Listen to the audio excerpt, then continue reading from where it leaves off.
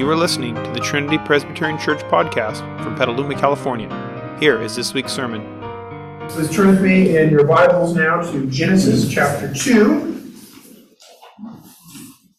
I'll be reading today Genesis 2, 4 through 17. 4 through 17. Let's stand for the reading of God's Word.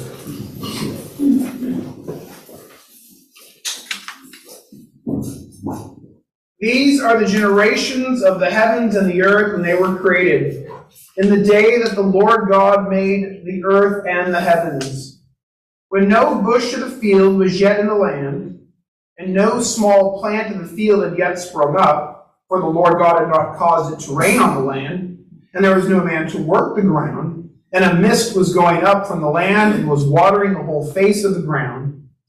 Then the Lord God formed the man of dust from the ground, and breathed into his nostrils the breath of life, and the man became a living creature. The Lord God planted a garden in Eden, in the east, and there he put the man whom he had formed. And out of the ground the Lord God made to spring up every tree that is pleasant to the sight, good for food. The tree of life was in the midst of the garden, the tree of the knowledge of good and evil. A river flowed out of Eden to water the garden, and there it divided and became 4 rivers. The name of the first is the Bashan. It is the one that flowed around the whole land of Havilah, where there is gold.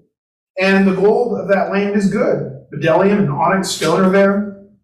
The name of the second river is Gihon. It is the one that flowed around the whole land of Cush. And the name of the third river is the Tigris, which flows east of Assyria. And the fourth river is the Euphrates. The Lord God took the man and put him in the Garden of Eden to work it and keep it. And the Lord God commanded the man, saying, You may surely eat of every tree of the garden, but of the tree of the knowledge of good and evil you shall not eat. For in the day that you eat of it, you shall surely die. Amen. You may be seated.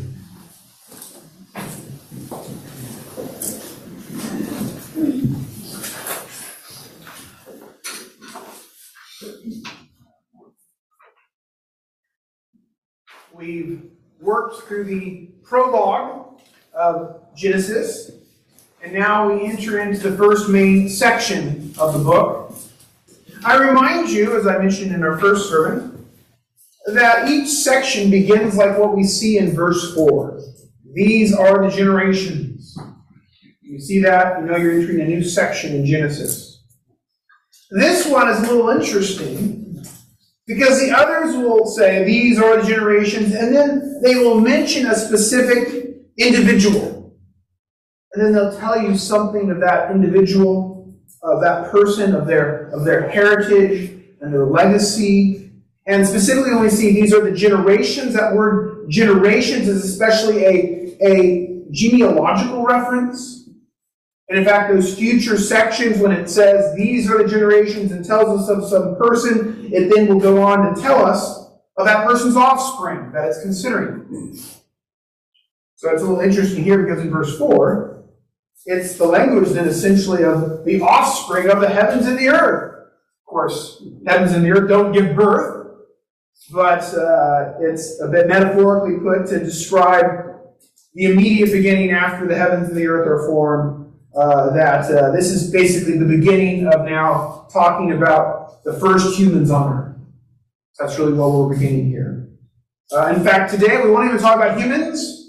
We'll talk about a human. We're only going to get into one human today, Adam. As God makes Adam and puts him here in the Garden of Eden and begins to interact with him there. You can see in our little outline, first we'll talk about the Lord God, then we'll talk about Adam, and we'll talk about Eden. If you're hoping to hear about Eve, you got to come back next week. Let's begin then in our first point to talk, starting about the Lord God.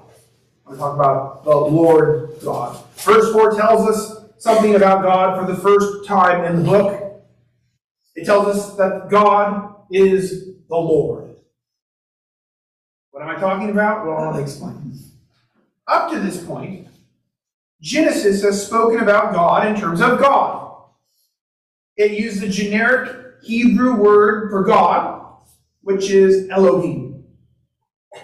In the beginning, God, Elohim, created the heavens and the earth. But now when you get to 2 verse 4, it speaks not just of God, it speaks of the Lord God made the earth and the heavens. The Lord God. And you'll notice in your pew Bibles, like most English translations, they take that word Lord and they put it in all capitals. Capital L, capital O, capital R, capital D. Lord. And that's a convention that many English translations use to clue you into the word that's here in the Hebrew. The Hebrew word here is not the generic word for Lord in Hebrew. That's the word Adonai. The Hebrew word here is rather that personal name that God told Moses at the burning bush, typically pronounced in Hebrew as Yahweh. Yahweh. So when your Bible has the word Lord in all capitals, like it has right there in verse 4, that's telling you that the Hebrew has this name of God, Yahweh. By the way, some in history have pronounced that word Yahweh as Jehovah. Likely, Yahweh is the more accurate pronunciation. But if you hear people use the word Jehovah, they're referring to this same word that we've got in all 4 capitals here. They're just pronouncing it probably wrong. But Yahweh, Jehovah, that's what we're talking about. Yahweh is how I'll refer to it. And so in chapter 2, verse 4 here, it's saying that Yahweh Elohim made the earth and the heavens. Yahweh Elohim, because it's got both words here. Lord God, Yahweh Elohim. And let me make sure you appreciate the significance, why I'm taking a little bit of time to notice that here. The word Elohim is a generic word for God. But the name Yahweh is specific and personal. Make a point here. Like, if you were any of the number of heathen pagan nations back at this time, around that time, right? You would have been fine using the word Elohim. You would have used the word Elohim to speak of your own deity. But those pagan heathen nations would not have used the name Yahweh to speak of their deity. Again, remember that Genesis was recorded by Moses in the context of God's redemptive work when he brought them out of the land of Egypt, when he was redeeming Israel from that house of bondage. God redeemed Israel from that Egyptian slavery, and he used Moses to do that. God first appears to Moses to call him to that task. Remember where he did that? He appeared to him at that burning bush. That bush that burned but didn't get consumed. There is when God first identified himself to Moses as the God of his fathers, the God of Abraham, the God of Isaac, and the God of Jacob. And Moses, I think he's got a little bit of Peter in him here. Moses says, "But what's your name, God?" And Moses is told by God, Exodus 3, verse 14, "I am who I am." That's a bit of a mouthful. So he then, in the very next verse, says, "So tell the people, Yahweh, the God of their fathers, has sent you, Moses, to redeem them out of Egyptian slavery." See, Yahweh in the Hebrew is a shortened version of "I am who I am." So, what's my name, Moses? I am who I am, so tell him Yahweh sent you. That's basically what was going on there. And so, throughout the Hebrew Old Testament, we see that name of Yahweh as a personal name being used to describe the God who made the heavens and the earth. It's therefore intimately connected as well with the redemption of God's people from Egypt. And so then the word Elohim, God, is generic, and the name Yahweh is personal and specific. That language, that name Yahweh, draws us to remember how God at the Exodus had come down from his heavenly throne to have this interaction with his people, how he would really work in this special way, in this special relationship with his people. There in the Exodus, and all the way as you then go into Mount Sinai, and you have him establish that Mosaic covenant. So the name Yahweh, it really conveys so much of a personal, redemptive, covenantal aspect of how God has related to humanity, how he has related to his special people. It's especially the name we think of when we think of how God condescends to interact with humanity. We especially think of Yahweh. And so, chapter 2 here, verse 4, brings together both names, Yahweh and Elohim. I want you to understand, this is not very common in the Torah, the first 5 books of the Bible that Moses recorded, putting together Yahweh and Elohim. Not very common. But in chapter 2 and chapter 3, it's used exclusively and repeatedly as we see Yahweh God, Lord God, beginning here to interact with Adam and Eve here in the Garden of Eden. I think it makes great sense to see the name Yahweh used here for the first time as we begin to see God interacting with his people in a personal and covenantal way. We'll talk more about the covenantal aspect of this passage in probably 2 weeks, I believe. There's so much here to have to pick what I do each week here. But it makes sense to see the name Yahweh here because of this way he's interacting with humans here, Adam and Eve, in this personal, covenantal way. To see the name Yahweh appear is what you'd expect compared to just the more generic term Elohim. It's very consistent for how Yahweh gets used in the Bible. But the fact that Yahweh and Elohim are paired together, put side by side throughout chapter 2, chapter 3, it's wonderful. It's saying something wonderful. Realize what it's saying. The same God of chapter 1, the same God in chapter 1 who spoke everything into existence, that God who made the heavens and the earth, he's also Yahweh. He's also the God who has come down and redeemed the people unto himself, who has brought them out of Egypt, who has covenanted with them, who's given them the law of Sinai, who leads them through the wilderness. The same God who made the heavens and the earth is the God of Israel, is our God as Christians. Think about it again. A lot of the pagan nations, they had their God, and they thought, my God's the God of the field, and your God's the sun God, and this God's this God. No. Israel's God is the only God, the one true God, the one who made the heavens and the earth, the one who's here at work in the beginning with Adam and Eve. Yahweh God helps to make that connection for us. I think that's why it's repeated in this initial dealing of God with man. So then turning to verse 5, we see that the account of Adam's creation is prefaced by mentioning that there was not yet any bush of the field in the land, nor any small plant of the field. Some have wondered if this conflicts with chapter 1, which placed the creation of vegetation on day 3, and the creation of man on day 5. People might ask if that has to contradict, and I would say, does it need to contradict? I don't think it needs to contradict.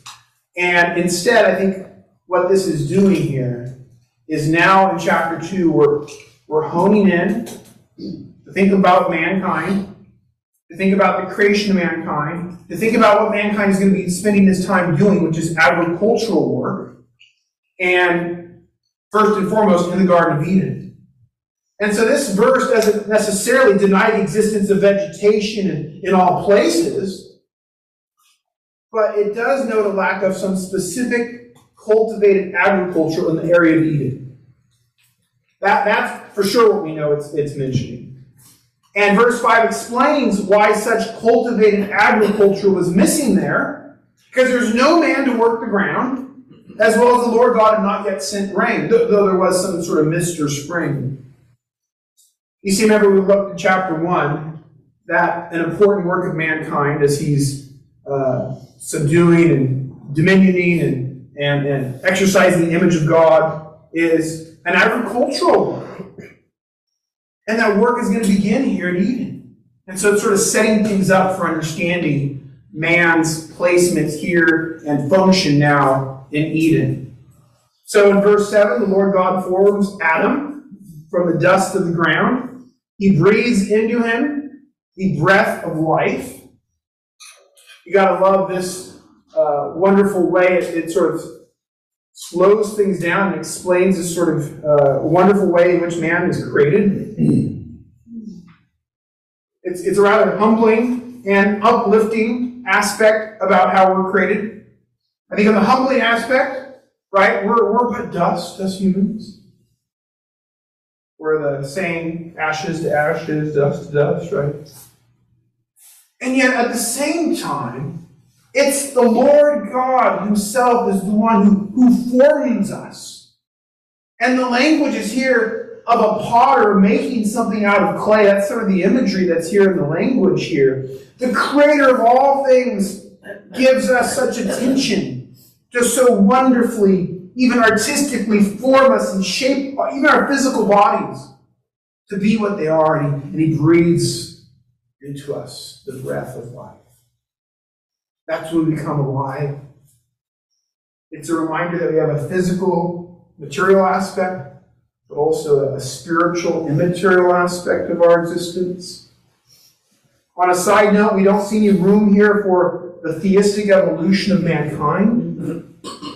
It doesn't say that God somehow made man out of some previous life form. Right? That's what theistic evolution would teach, right? That there's creatures that are evolving, and at some point they say that God takes some sort of earlier form and endues him with some special soul to become at that point sort of Adam. But that's not here something that we can get out of the text. It's inanimate dust that God breathes life into it. That's the point. He becomes a living being. So there's just no room here for theistic evolution. Thinking of Adam being formed like this, I can't help but make just two sort of quick comparisons on the side to Jesus as the second Adam. The first comparison is think of the Spirit's role here in bringing life to both the first and the second Adam. You know, in the Bible, the Spirit and breath are closely related concepts. And while it doesn't explicitly tell us that the Holy Spirit was the agency in some way, I can't help but think of some role of the Spirit here in how the life is being breathed into Adam. And if it can be at all inferred here, it's certainly abundantly clear when it comes to the second Adam. How is it of a virgin birth, the Holy Spirit overshadows Mary, so that the second Adam has his humanity come to be? The point, I guess, there is neither the first or the second Adam. This is the abundantly clear point. Neither the first or the second Adam are born via ordinary generation. They're both, the rest of us, we're ordinary generation. Man and woman have children, right? That's not how the first Adam came into existence. It's not how the second Adam did either. A second comparison between the first and second Adam here comes in 1 Corinthians 15:45. Gives us some wonderful commentary on this verse here. 1 Corinthians 15:45 says, "Thus it is written, the first man, Adam, became a living being. The last Adam became a life-giving spirit." The first man, Adam, became a living being, referring to Genesis here. The second Adam, the last Adam, became a life-giving spirit. Paul there is comparing the first Adam and the second Adam. He compares our existence in the first Adam physically, that in this life we are dust like him. But Paul then speaks of Jesus from a resurrection life standpoint. 1 Corinthians 15, remember that's the whole passage about the resurrection. And so he's then comparing the second Adam, Jesus, in terms of resurrection life. And then if we have found our existence in Jesus, we're in Christ. He brings us a new life. Paul's referring to that eternal resurrection life of the age to come, that just as God breathed into Adam into this age to give us life, so too Jesus, as the second Adam, breathes into us the spirit life of the age to come. Remembering what we are in the first Adam, reminds us we're going to go back to the dust. Remembering what we are in the first Adam reminds us of ashes to ashes, dust to dust. But that gives us opportunity here to remember now what we are in the second Adam, the future of resurrection life, which we've already begun to experience by the Holy Spirit here and now, a pledge of that age to come. Such life is unto a new, spiritually sown body that will never know any corruption. Wonderful thing to think about. What our new bodies will be like in glory.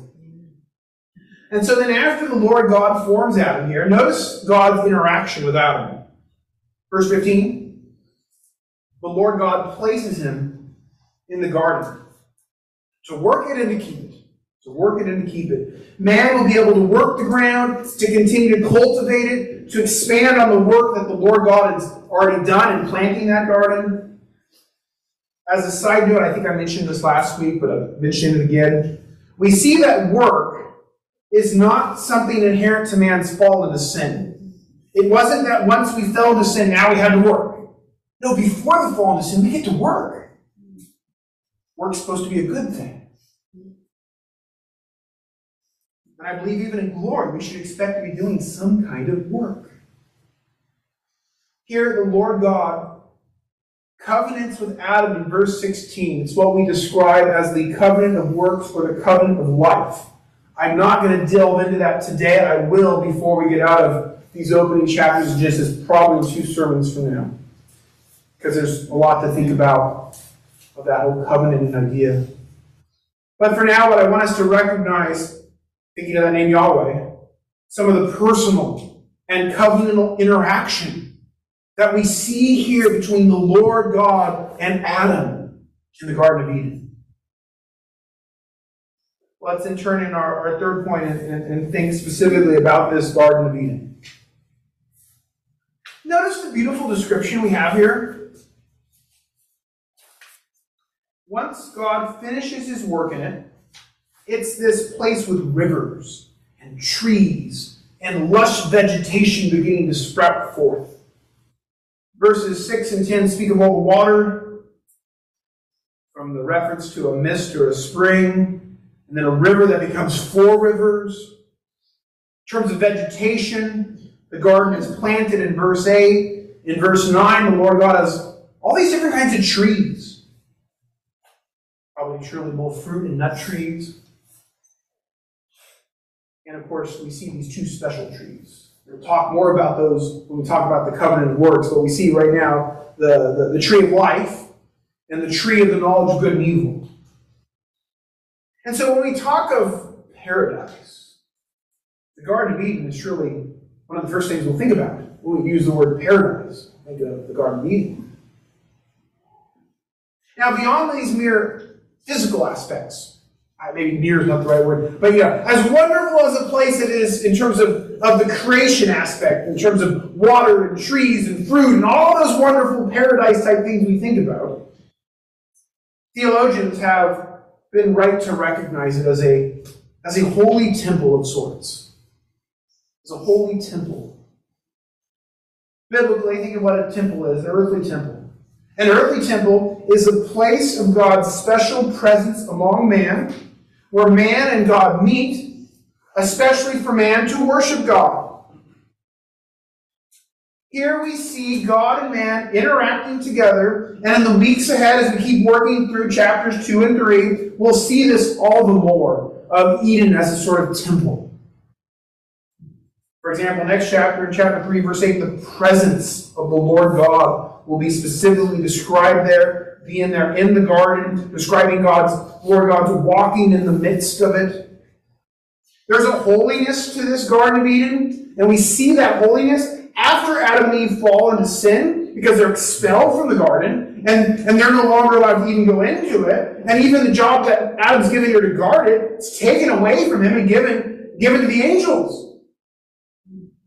In fact, the language of Adam here, when it says for he's to guard and keep it, when you use those words separately, they can be used in all sorts of ways, but when you look at when they're used together, you typically find them with regard to something with regard to the Levites or the priests. For example, Numbers 18:7 speaks of how the priests would do those 2 things. Guard and keep the tabernacle of Israel. So it tends to be, when they're brought together with priestly language. Adam's a priest in this temple, which is Eden. And then you think of later on, you think of when Israel makes its tabernacle, or later their physical temple that they have in Jerusalem. There are architectural similarities with the tabernacle and the temples. There's actually a couple temples, right? There's architectural similarities with those later tabernacle and temples with Eden. Things that echo back to Eden. As an example, all three of those, the tabernacle and the two temples, their entrance was from the east along with Eden. Or like the tabernacle, when that lampstand is made, and that's placed right in front of the Holy of Holies, the lampstand is fashioned to look like a tree.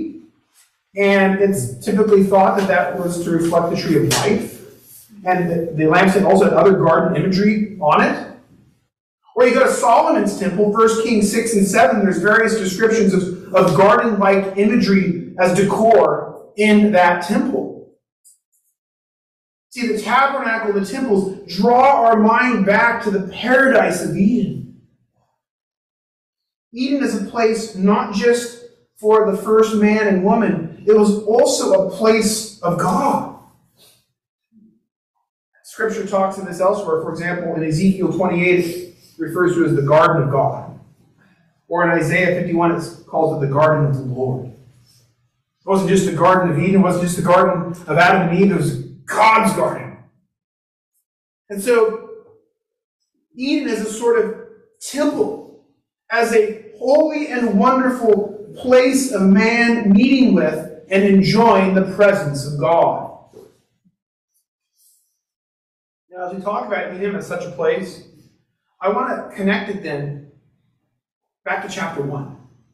Go back to chapter 1. Go back to the instructions that God gave man in chapter 1. There, God told man that man was to be fruitful and multiply and fill the earth and subdue it and then reign over it.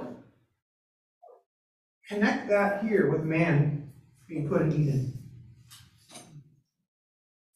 We've already begun to see that here in Eden, there's a sense in which there's a sort of subdued creation here at Eden with its cultivated agriculture, and everything's under man's watch and keep and care. And then you notice that description of where Eden is at. Look at verses 10 through 14. There's these rivers that flowed out of Eden. We don't know the exact location of Eden given this description. Likely there was some significant geographical changes even after the flood. But one thing I think we can take from this description of Eden with all these rivers, if you ever wonder why are we given this information here? I think one thing we can take from seeing how Eden has these 4 rivers flowing out is Eden is set up as a perfect setup to expand from there throughout the earth. Remember, be fruitful, multiply, increase, fill the earth, subdue it, rule over it. They start in Eden. They can expand out from there. Notice even the wonderful treasures in store for them as they find along the way the gold and the other precious stones as they begin to move out from Eden. So that's the sense you get here, is that they would start here from Eden and spread out from there. God told humanity to be doing this, and I think we should understand that they should be ultimately starting here at Eden and expanding that which is Eden. Expanding Eden through the earth. Expanding this holy temple of God through the earth, where man as image bearer is ruling and reigning over it. That would be the idea of man in the image of God in the full. And it would also be at the same time man in covenant relationship with the Lord God in the full. Of course, the bad news, we'll see the bad news as we keep studying in Genesis. We didn't end up realizing that goal. At least not with this present creation. man falls into sin. We get expelled from this Edenic temple. I think we can be okay using we, right? We fell. We fell, right? It's Adam and Eve, but we're bearing the ramifications of it as well. We're all tied up. These are our first parents. Those are our first parents. We fell into sin. We got kicked out of Eden. And humanity will still produce, reproduce, increase, fill the earth. They'll still begin to subdue it and rule this present world. But it's still, in Milton's words, paradise lost. The holy place of God and man dwelling together on earth in submission to God and His image on earth that was lost when they fell. But to clarify, that's why the tabernacle and the temples had this Edenic imagery on it. The tabernacle and ultimately that temple on Mount Zion in Jerusalem were essentially the beginning of a restoration of that which was lost at Eden. Beginning. A beginning of man's redemption. To ultimately look forward to ultimately realizing God's worldwide Edenic temple vision. A beginning of it. I say a beginning. We've already begun to talk about this in our readings earlier today. What was there in Jerusalem with that temple, it was only a type of something greater to come. It showed that God yet desired to have that vision realized, but the earthly Jerusalem and that earthly temple would not ultimately usher it in. That became clear when Jerusalem and its temple were destroyed twice now. But Ezekiel prophesied of a rebuild of an even more amazing temple. And we read in Revelation, likewise, he picks up a similar prophecy in a little bit different terminology. Ezekiel puts it more in terms of a physical temple. Revelation puts it really more along the lines of Eden, with so much emphasis on the tree of life there and the fruit and all of that. But they seem to both be describing how when Christ Jesus returns, it will be God and man together on a new earth of a paradise even greater than what we read about here in Genesis 2. And Revelation goes as far, like we read, there won't even be a temple there because it will be a temple. The Lord God and the Lamb will be there. That's its temple. The whole thing will be one big temple set up on the new earth. Literally, heaven come down to earth because God and Jesus will come down to be with us, His saved people forever. We're supposed to get excited about that. Yeah. In conclusion, let me give us, as the Church of Jesus Christ, a fitting application. I just made the point that in the end, we'll be in a final temple in new creation. But think of how we see that idea in the here and now. During this period, during this covenant, the new covenant time frame that we're in, the New Testament tells us we don't have a physical temple on earth anymore, not a physical structure. But that doesn't mean there isn't a temple. No, the New Testament says it repeatedly, that in this covenant, at this time, God's people, Christians, are the temple on earth. Believers, we are the temple on earth. We as Christians should seek that the church be fruitful and multiply, fill the earth, and bring all the world under submission to Christ as King. Now, I do not mean that I'm not calling us to take over all the civil governments. I am speaking of advancing the church on earth. We are to seek to grow the church through gospel evangelism, through discipleship, to calling people to be saved out of this fallen world, to be made citizens of a heavenly kingdom, while the fullness of what God has planned won't be realized until Christ returns, we are called nonetheless to work toward that and expanding us, the church, as a temple of God here on earth. Let us work and guard this church, which is the temple of God on earth, while we await Christ's return to usher us into the new creation. Amen. Let's pray. Lord God, we thank you for saving us as a special people unto yourself, a people that you have covenanted with, redeemed, or in fellowship with, that we would have such a relationship with the Most High God, who made the heavens and the earth, and who has given us even life from death. We do pray that your church would advance the cause of your kingdom here and now, even while we await the glorious appearing of our Lord and Savior at the end of this age to complete our redemption, even as he ushers us into the temple of glory in the new heavens and the new earth, where you will dwell with us for all eternity. And so we pray together in the name of the Lord Jesus, who taught us to pray, saying, Our Father, who art in heaven, hallowed be thy name. Thy kingdom come, thy will be done, on earth as it is in heaven. Give us this day our daily bread, and forgive us our debts as we forgive our debtors. And lead us not into temptation, but deliver us from evil. For thine is the kingdom, and the power, and the glory forever. Amen.